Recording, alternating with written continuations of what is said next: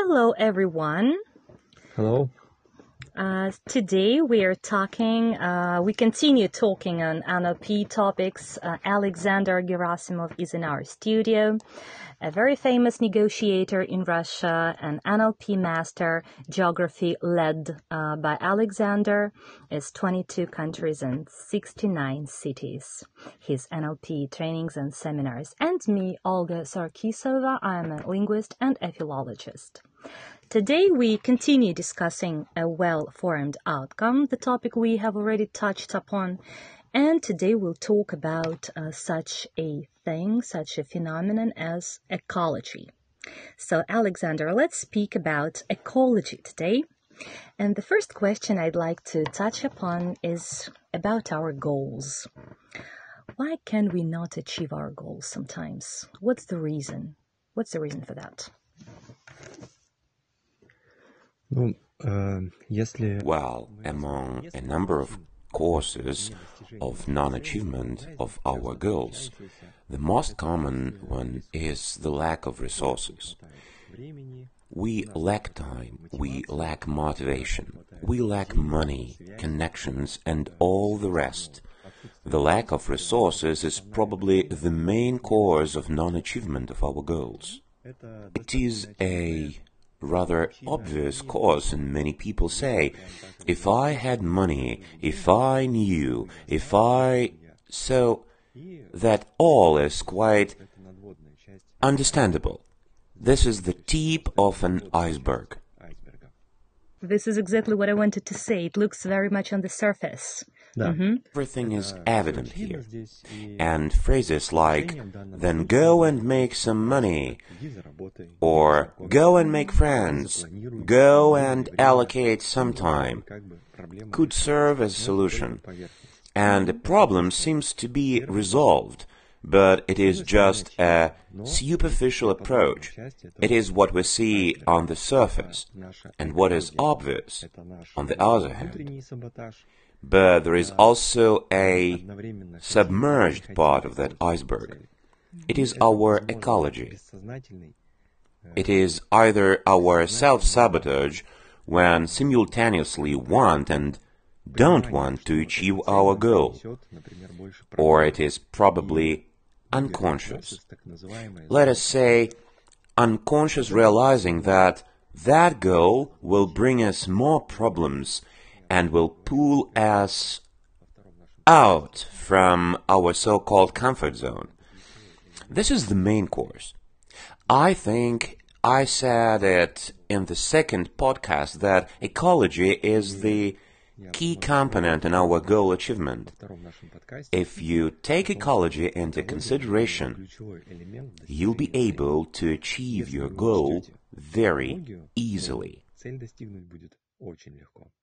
Yeah, but I believe this is the most complicated element in the whole solution, is to take ecology into consideration. I have heard about such a phenomenon as kind of secondary benefits, secondary kind of profit. I believe it's something we never realize. There is a reason which exists, but we never realize it. So could you tell us firstly what is kind of secondary benefits? What is it? Secondary benefits are non-obvious advantages, which we will get when we achieve our goal. For instance, if a person makes a decision to go in for sports, to travel to somewhere, to learn a foreign language, there are advantages which are obvious to him and he can easily declare them. Meanwhile, there are, if you think it over for a while, of what else potential advantages you could gain, maybe not immediately, but eventually in some time. For example, learning a foreign language, a second, third, or fourth foreign language, it doesn't matter. On the one hand, it gives you an advantage. You can watch TV series, you can travel, but there are non-obvious advantages. I would recommend that a person describing a goal using those 7 items discussed in the first podcast, should find time, maybe not at once, but after a number of times, take a sheet of paper and write down all possible advantages. But note, there is a recommendation. Some advantages are quite simple and understandable. A person can write them down at once, but if we ask a person to do it and observe him doing it, we'll find out that that person is doing it for no particular reason, just writing. Our objective in this case is to reveal 3 or 4 advantages that can cause crawling sensation. Dopamine rush, so to speak. While writing that down, a person starts feeling him or herself much better, much more energetic and active, and that could become a goal achievement motivator. Besides, which is very important, we have some socially approved reasons, and when a person is writing down, I want to travel, or I want to have more opportunities, or something like that, it is a good motivation.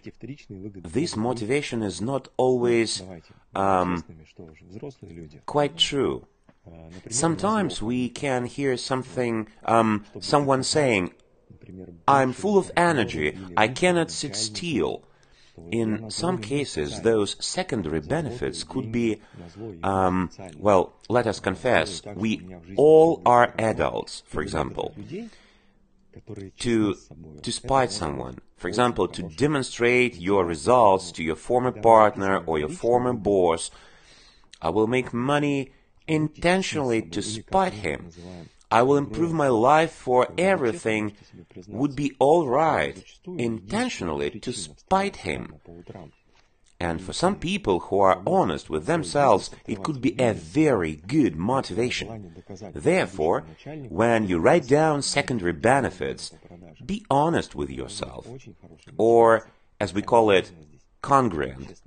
When you can confess to yourself that very often the only reason for getting up early in the morning and to go to work, to start up your business, is your wish to demonstrate your results to your previous boss, who didn't see you as a sales representative. It could be a very good motivation. The most critical in this situation is being honest with yourself. I guess those are the strongest one. Those one you have called, they are the strongest motivators, in fact. But this is much more complicated as we do not realize them, and sometimes we need a specialist to help us to discover them, because we never can see them ourselves, can we? Yes, we can surely consult an expert. It would probably be reasonable to consult a psychologist or a coach who would help you focus your attention on seeking secondary benefits. Also, it would probably be reasonable to talk to some people, your friends and pals, about why they have achieved their goals. You know, people are like onions, layer by layer, layer by layer. So at some level of communication, at some level of rapport, a person would tell you some reasons, some motivators, but when you are in a closer relationship with that person, he or she will name you real motivators. In this situation, some people may get a glimpse of reality. So having spoken about secondary profits and benefits for us, we cannot avoid the fact that very oftentimes we procrastinate, we don't act, and every person more or less intelligent will find explanation and clarification why he doesn't act. He can very well justify his procrastination. How would you comment on that, Alexander? Laziness is exactly an expression of ecology.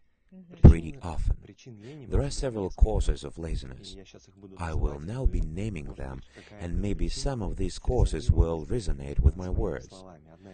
One of the most common causes surely is the lack of motivation. A person may be just not motivated. In the goal achievement format, you should pay attention to what is motivating you, why or what for you are trying to achieve your goal. For sake of that bigger or maybe a great thing, you are trying to achieve your goal.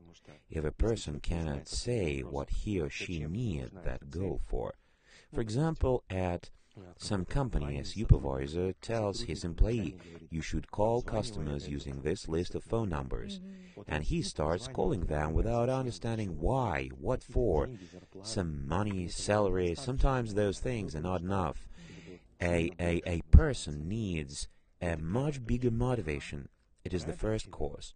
The second cause is often realizing that a person just lacks resources at a moment, exactly at this stage. Maybe he understands that he has declared a too big goal, which he will hardly be able to achieve. So it's also some sort of resistance. Another pretty common cause of laziness, oddly enough, in perfectionism, when a person doesn't start reaching a certain goal until everything is done perfectly at the highest level of perfection. And that person doesn't do anything, just because he understands that he cannot make something perfect at the moment. He thinks, I'd better do nothing rather than doing something and got criticized, being told that someone has done it better. Some people developed such habit being a school student. When a person is writing having a perfect handwriting, and if something goes wrong, he can tear out a page and rewrite it. It happens. It's a normal situation when you are a student. These are probably the main causes of human laziness. I suggest that you should pay attention to your motivation when your goal is overcoming your laziness.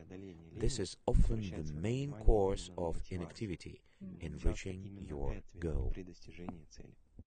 Right, very clear, very clear.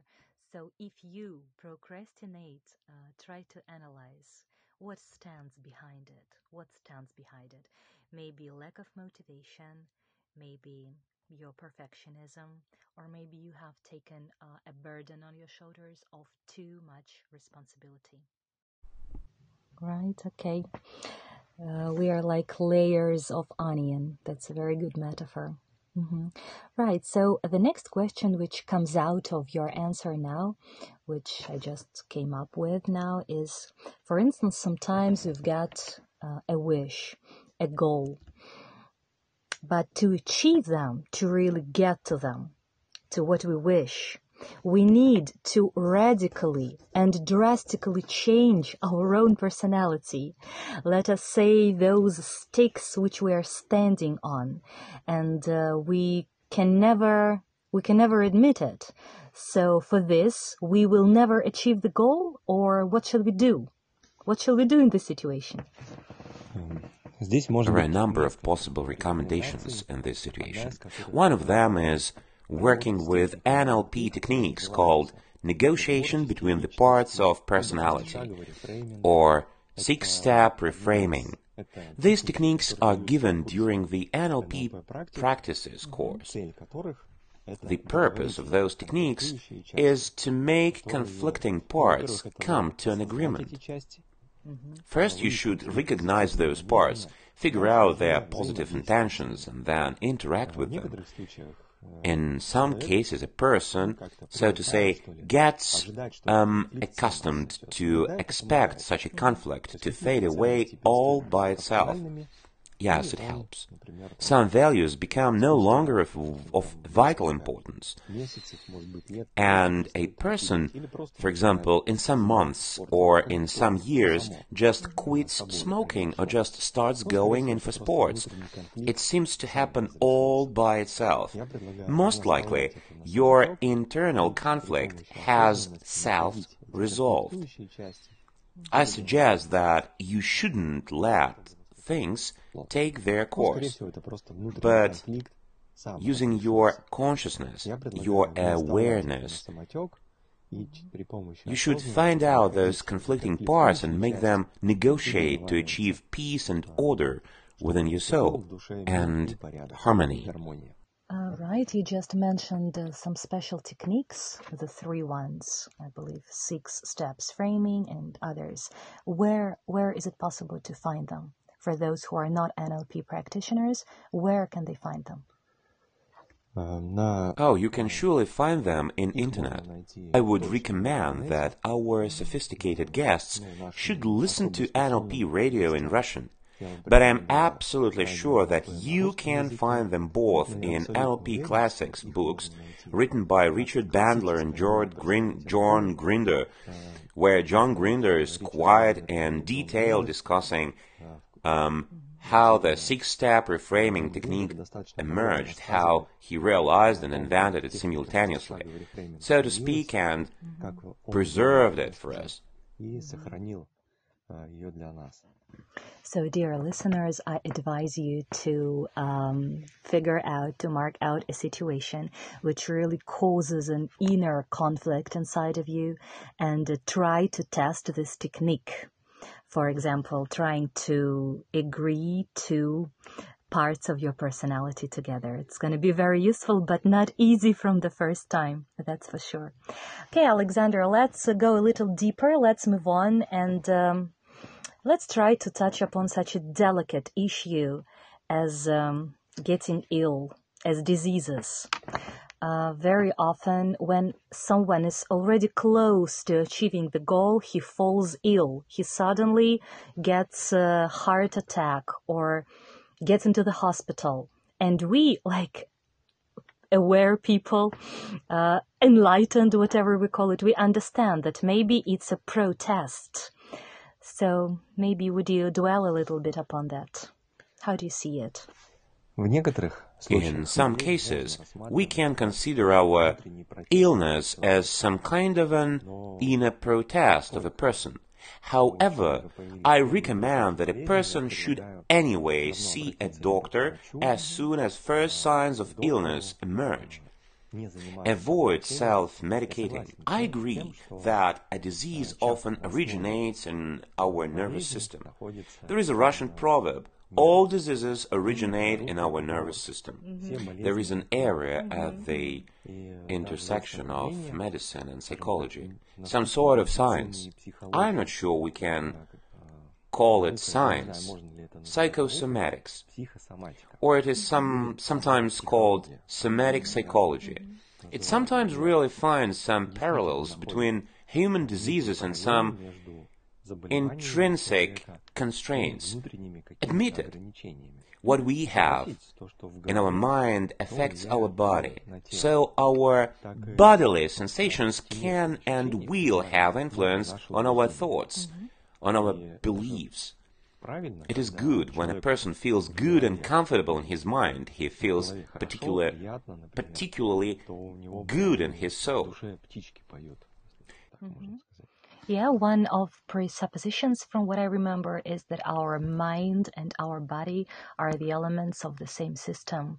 So I believe you're describing that now. Very often when a person with cancer or whatever other disease is lying in hospital, very close to death, a psychotherapist comes over to him and asks a question, maybe a cruel question, like, what for have you fallen ill? What for? Isn't it like too much? What do you think about it? Yes, it is a good question and it is useful to ask, including asking yourself, because I can give a couple of simple examples of how answering this question can rather drastically change a situation. For example, a person is working himself ragged. He gets up very early in the morning, goes to work, gets strong results there, absolutely having no rest. Then his body begins gradually to protest. At a certain point, his body says, "Okay, I cannot stand it any longer." Of course, it says, it's not through words, but through sensations. a disease, and the person gets ill and takes a forced rest. It seems there is no logic in this situation, but the body is wise and knows better in this situation. If you are in touch with your body, if you communicate with it, if you understand and feel what your body wants, you can avoid getting in such situation. For example, at the first signs of cold-related diseases, you should ask yourself, why do I want to get ill? What for? In this situation, you should think it over, and maybe in meditative, calm state, get an answer to this question. How does it emerge? Those having little children will understand me. An almost typical situation when a child lives in a family, his family members are busy all with themselves and don't pay attention to that child. The child wants to gain attention, because it is natural to children. So he is being ignored. His requests are being ignored. His wishes, dreams, or something else like that are being ignored. And suddenly the child gets ill.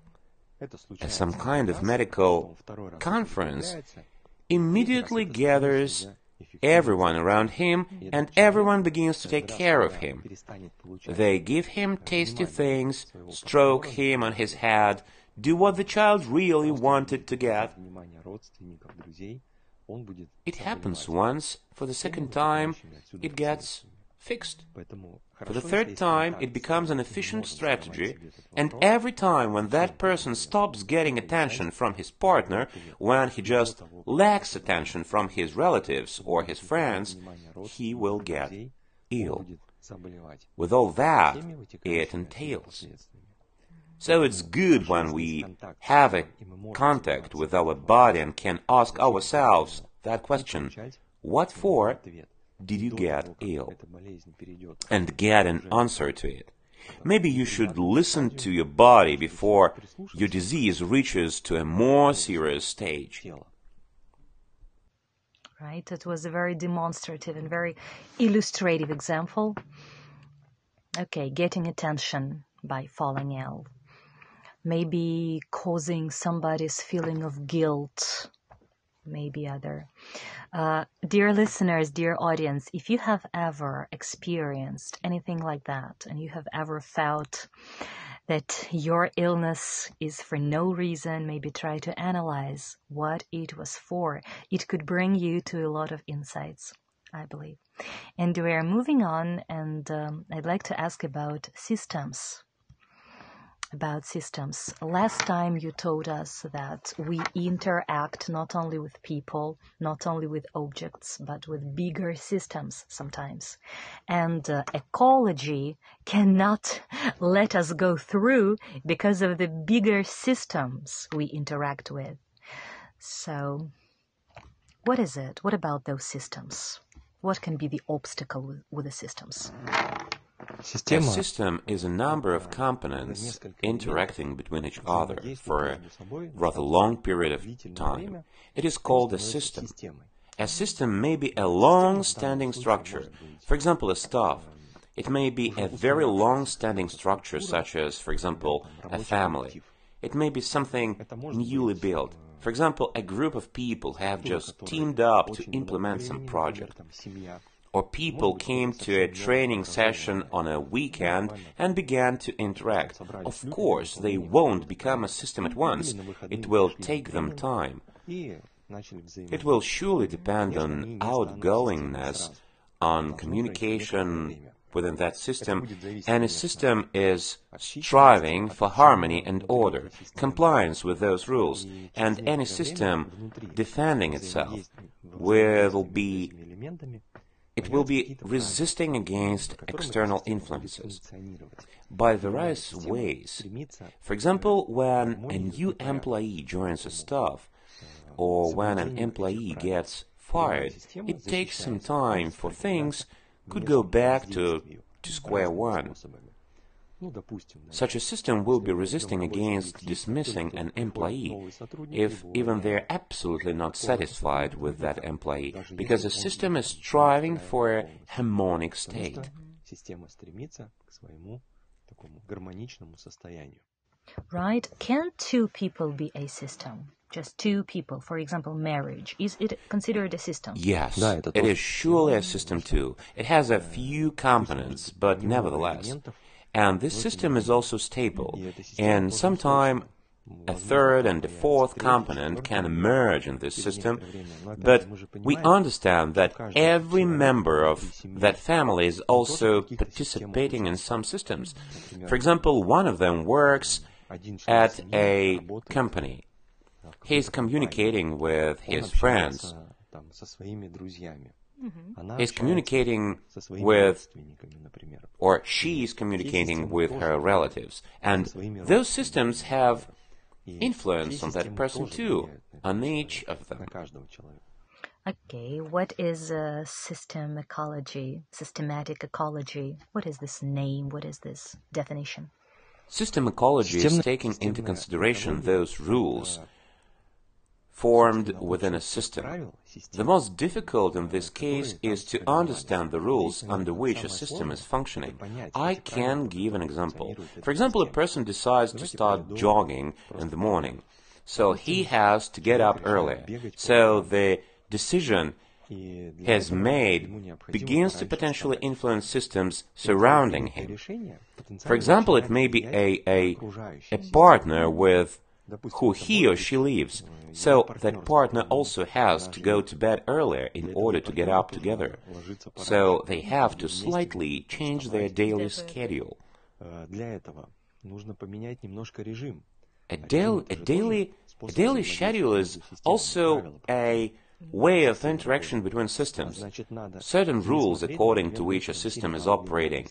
So it means, for example, that they have to stop watching TV series in the evening or news if they have to get up earlier, apart from the need of going to bed together earlier. They should also take into consideration changing not only in their daily schedule but also in their eating plan. Eventually, those things are one by one pulling, and it may happen that in 3, 5, or for example 7, 10 days, your partner tells you, I don't want to go to bed that early, I can't fall asleep, I get up early, sleep deprived. The system is resisting. This resistance is a conflict of that system. In order to take this ecology into account, showing respect towards that system, you should potentially foresee all these things in advance.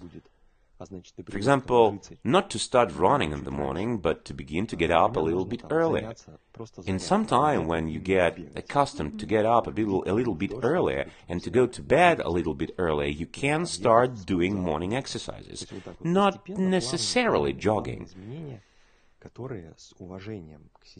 but exercises. Going outside when the weather is raining and sleety, going to a gym situated somewhere, gradual, smooth changes, showing respect towards the system, retaining rapport with that system, will result in changes. Right, I see. Okay, so you have just talked about systematic goals. I believe now we have heard about goals within the systems. Goals which definitely must be taken into account, speaking about systematic ecology.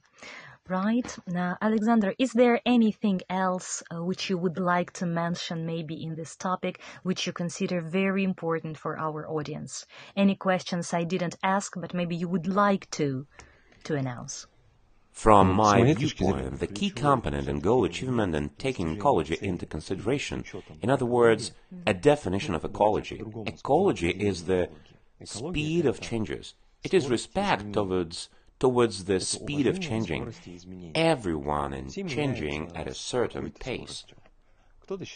Someone thinks that he or she is approaching his or her goal too slowly. Thoughts about it don't allow a person to change fast.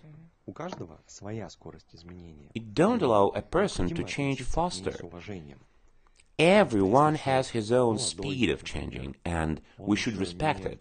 For example, it would be much easier to young person who is not involved in a large amount of system to move to another city or even to another country.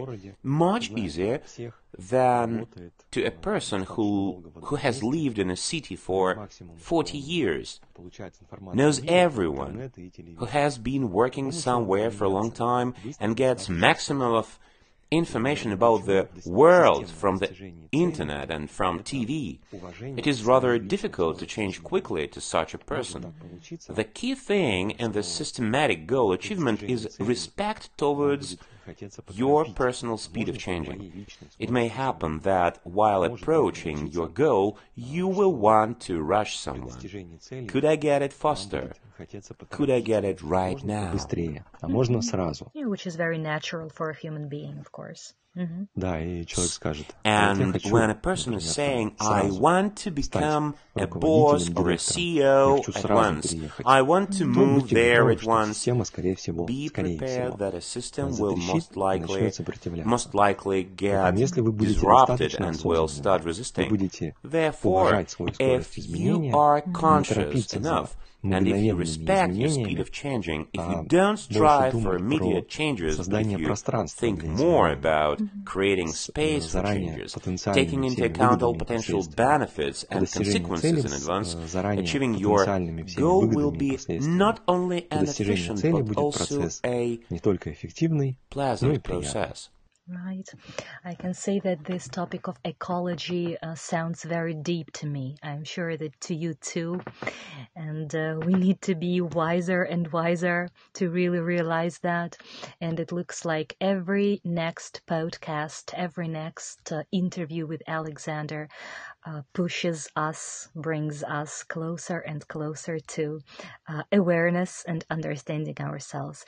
So thank you very much. This topic really appealed to me a lot. I got lots of insights. I'm sure our audience too. So if you really like that, if it agrees with you, so you are welcome with your likes, with your reposts.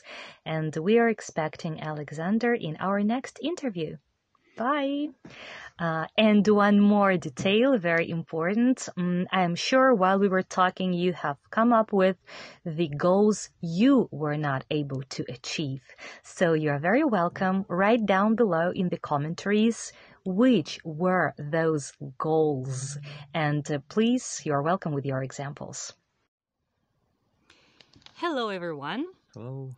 There is NLP Radio on stream. And again, we are having in our studio me, Olga Sarkisova, I am a linguist and a philologist, and Alexander Gerasimov. Hello, Alexander. Hello, Olga. Alexander is, I'm introducing to you again, a famous NLP trainer in Russia, NLP practitioner, NLP master, a famous negotiator. Geography of seminars and trainings led by Alexander is 22 countries and 70 cities. So I have introduced you a wonderful guest today. We have learned a lot by American books by Richard Bandler and Grinder, and we have prepared something for you right now. We've got something to share with you. The topic we're discussing today is going to be anchoring, how to set anchors. But first of all, I need to ask Alexander, what are anchors? What are these? Basically, anchors are... anchoring is a process of building. An anchor is a stimulus, a trigger that causes a certain reaction in a person, while anchoring is a process of building a certain link between such a trigger and response. For example, seeing some brand's logo or a person's face makes us experience certain emotions. Or when we hear some song, some memories associated with that song arise. I think everyone has his own or her own select playlist containing soundtracks that can make them feel better or worse. Right. What came to my mind when you said is a perfume. For instance, for a girl, it could be a perfume smell of your first man in her life. So when you hear this perfume, you immediately remember everything you had in your life. I believe it's a strong anchor, isn't it? It's an anchor as well. Yes, multiple factors smell anchors are some of the strongest ones. They correspond to specific cortical activity. So those anchors are some of the most powerful anchors. There are not only visual anchors. When we see something, not only auditory anchors. When we hear something, but also touching-related anchors, or taste-related ones. For example, some memories associated with a certain taste. That very taste, that very tea. It was an advertising slogan in Russia a long time ago. There are already mentioned multiple factor smell anchors, and those can be combined. For example, by appearance. We immediately start feeling some smells. For example, when we see some product, we begin to remember the very smell, or even the very sound we felt on or heard when we were anchoring. A very powerful thing. Looks like it has a very strong power on us. And I think one of the tools, one of the instruments is setting an anchor. Setting an anchor, creating an anchor. So the question is actually, what for should we set an anchor, to ourselves or to others? As for ourselves, we can set anchors to cause a certain state. For example, a certain working spirit before starting doing something, or maybe to energize yourself when you have to do some boring, monotonous work which you would like to do faster. You launch a playlist which makes you experience energy-related emotions. It could be some rock or hard rock soundtracks, or punk rock, for example, and things will go much better. How about Hachaturian music, classical music of fighting with swords? Everyone may have a specific anchor to a certain soundtrack. In order to use an anchor, you have to previously set it on yourself. The same with other people. We can make a person experience pleasant emotions, emotions related to consent, to anchor them and to retrigger them during negotiations. Or, on the contrary, to make someone experience a negative attitude or disgust, and to retrigger it when a certain person starts talking about a competitor or proposing something we didn't want or dislike, and so on. In this situation, anchors will be determined by... anchors are tools. The question is what specific emotion we'd like to retrigger in ourselves or in other people, and then use it. Right, right. Up to now, it's interesting a lot, but it's not clear to me. How is it possible to do it? Do we do it physically? Do we do it verbally? Do we hypnotize? What is the method of setting an anchor? How to set an anchor? It depends on what kind of anchor you use. If it is a visual anchor, a gesture would probably be enough, or your facial expression during communication. It could be a drawing or a symbol. Those are visual anchors. For example, if you compile a list of your personal visual anchors, it may contain a combination of colors, your homeland's national flag that you see while being abroad, for example, or some color, a specific color, deep blue or, for example, rich red, which could retrigger a certain state. Those are visual anchors. Auditory anchors. Apart from a melody, everyone can specify a soundtrack which is associated either with her or his first date, or with a tragic situation. It may be associated with some walks or meditation. The simplest auditory anchor is a phone call. When you hear a phone ring, your arm automatically moves to pick up. I remember I had the Doors' "People Are Strange" ringtone on one of my previous phones, and even nowadays when I hear the soundtrack, I immediately recall the phone model. Or during another period of my life, I had the alarm soundtrack from Groundhog Day, a as my alarm sound. The lead character used to wake up hearing that alarm soundtrack. So did I for some time, and now when I hear that soundtrack, I immediately recall my sensations of waking up and turning off the alarm. Those are auditory anchors. You can set an anchor through touching. It is more difficult to set during negotiations, but for example, we can set such an anchor on ourselves by touching our earlobes, wrists, quadriceps muscles, for example, and to pin a state you would like to save.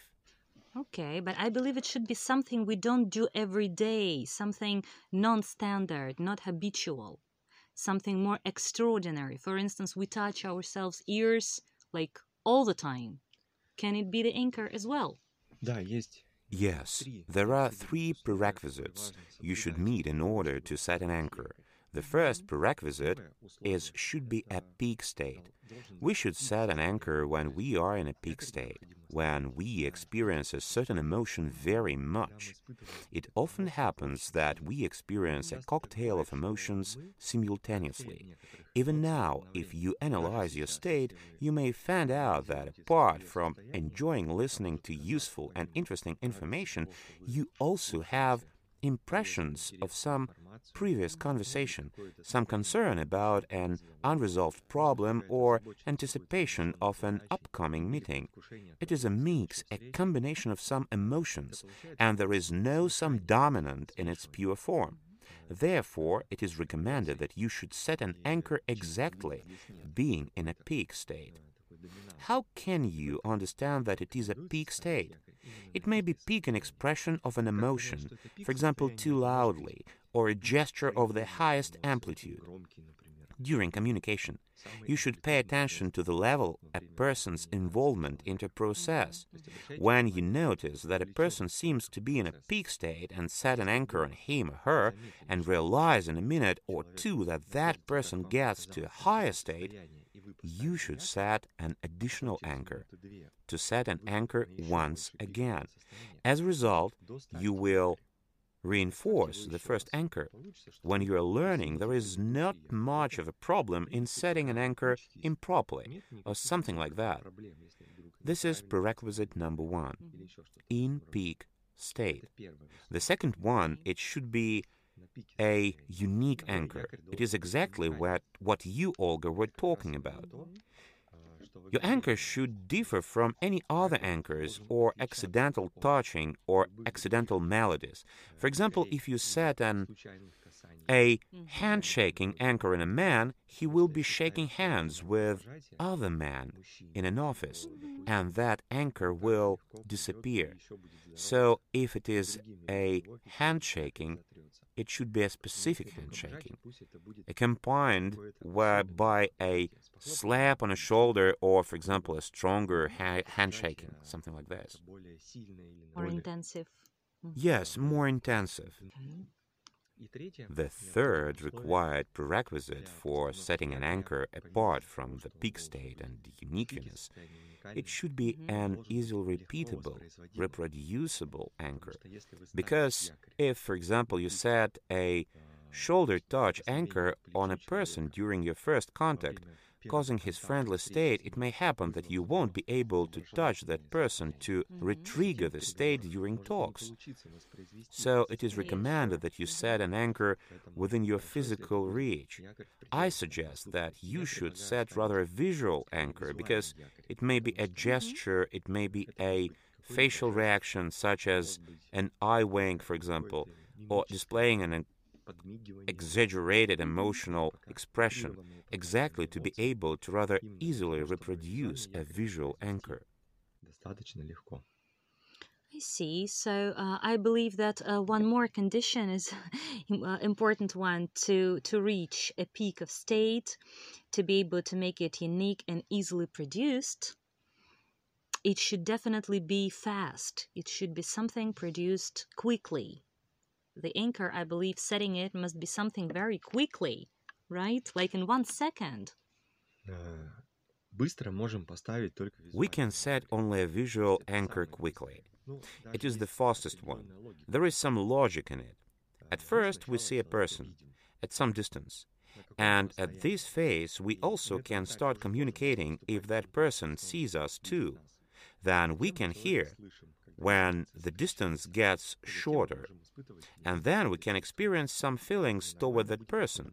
It will be okay if you start setting a visual anchor to additionally set an auditory anchor when you get to a closer communication. Okay, so we can add them one to another. That's an interesting point. Or, for example, you begin to communicate with a person you know, and so-called small talk, when you can talk about nothing. A small talk may be a good way to make a person experience certain emotions by asking that person what he or she was doing on weekend. Tell him or her a story that happened to you or some news stories. And when you notice that that person's state is changing, you add some gesture to set an anchor. Right. So the question which comes out of what you're saying is that probably not only a resourceful state could be anchored, but also probably non-resourceful, negative, depressive, dull states. What kind of states can be anchored? For the first communication, the first level communication, when you have just begun to communicate with a person, having 2 or 3 anchors would be enough. For example, it is a resource, a consent anchor when a person agrees with you and is loyal towards you. And second, a negative state, denial, a protest, or disgust. These are your accelerator and brake pedals in communication with that person. As soon as that person starts talking about what you dislike, you reproduce a non-resource anchor. When you start offering your conditions to that person, you use a resource anchor, so that person will state in his mind of, I feel good when he is talking, and I feel bad when we are arguing. When we are arguing about or discussing price, for example, during business talks, it is a simple example. We also anchor a state decisiveness in a person. Admit it is important in terms of decision-making during negotiations. When your opponent doesn't think for too long but agrees with you and wants to do something, it may be a state of sadness, deceleration of a state. When a person is in a hurry and you understand that you'd better stall for a time and use this anchor during talks, the number of anchors could be equal to the number of emotions. I wouldn't talk about resource or non-resource emotions or states. There are appropriate and inappropriate states. In some situations, it is very appropriate to be angry and fierce or wrathful. In other situations, it is inappropriate to be joyful. And you can use anchoring as a process rather as guides navigating your communications to a certain direction. Okay. What I'd like to say is before our podcast, before our meeting today, I was listening a lot of American materials on anchoring. And you know what? They are very different, totally different in their description comparing to what you say. Because an American interpretation of NLP trainers, when you ask them what is anchoring, they will tell you that it is like a bookmark which gets you back to a place which was relevant or beneficial to you. So like a bookmark which you put somewhere in order to get back to it when you need. And they talk only about positive states, only about beneficial states. They say nothing of non-resourceful or negative states. Well, that's interesting, really.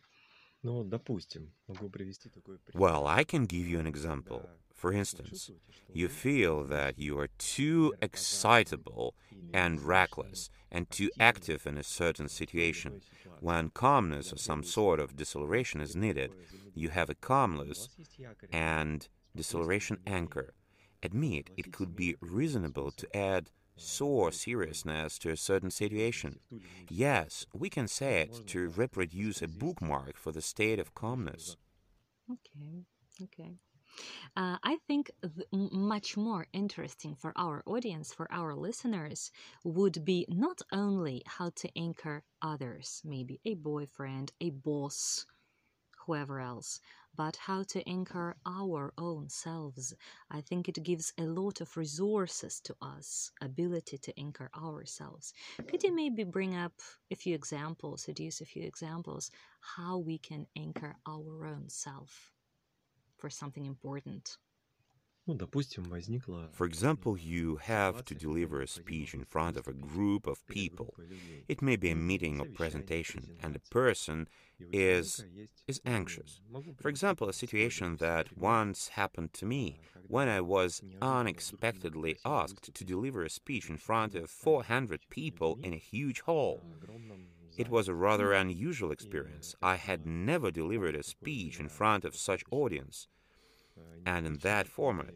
And I remember very well how reproduced. I would call it some kind of zero state anchor, a state of nothing, when I didn't feel joy, self-confidence, calmness, excitement, nothing, just a state of emptiness, but not desolation, but everything is bad, but some neutrality. Using this anchor, I'm touching my face with both hands and rub it. I achieve some zero state in this moment, some kind of purification. I remember a situation when I reproduced that anchor several times intentionally prior to entering a stage. It was an assembly hall at a cultural center. It was a security conference. There were lots of military and special service officers in the hall, and I was on the stage, telling them about Rapper and other NLP tools. I decided that that state would be the most appropriate delivering a speech in front of that audience. Not joy, not excitement, not anything else like that, but a state of, I'd call it, metaphorical indifference. I considered that state to be the most appropriate, reproduced it several times, achieved it, and then began to talk. So one of the states Alexander has mentioned is zeroing out.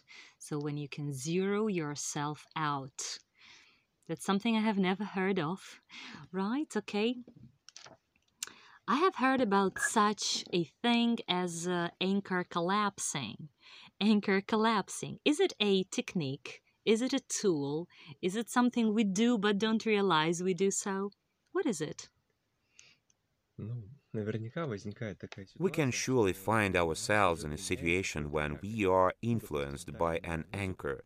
For example, a certain soundtrack is causing a state that we wouldn't like to experience in that situation.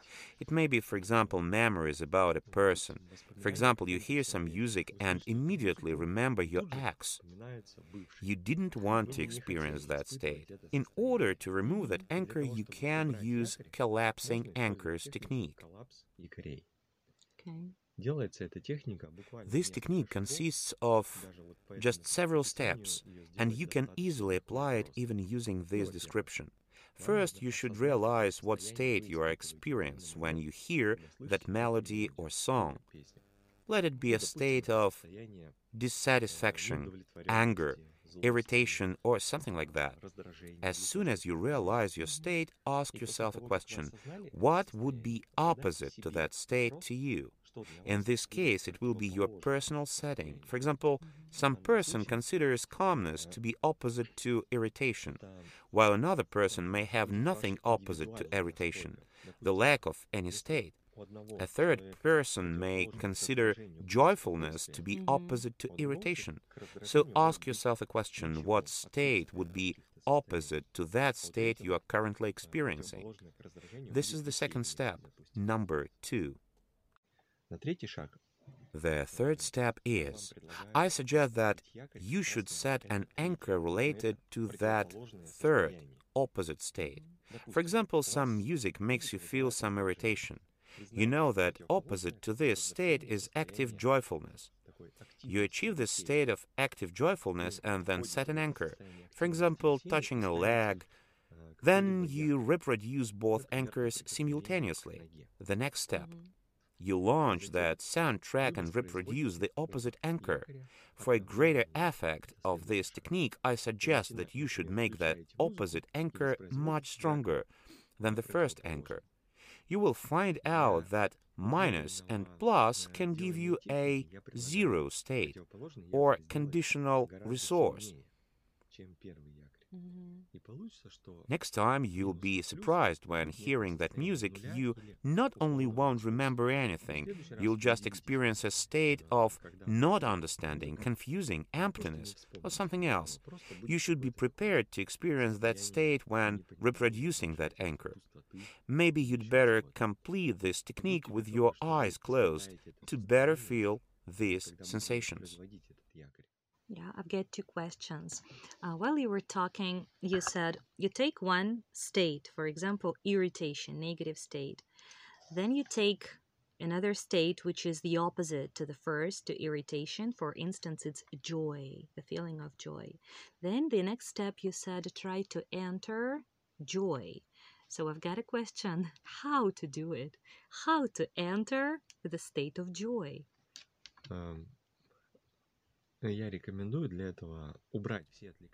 For this purpose, I recommend that you should remove all distracting factors and remember the state or situation, any state or situation when you experienced a certain emotion. It may be light, when you experienced it just a little bit. In this case, in order to improve your experience level, you should boost that state by determining, for example, joy inside of you is some motion. Make this motion more intensively to boost that state. Okay. It may be, for example, some memories of yours about that state.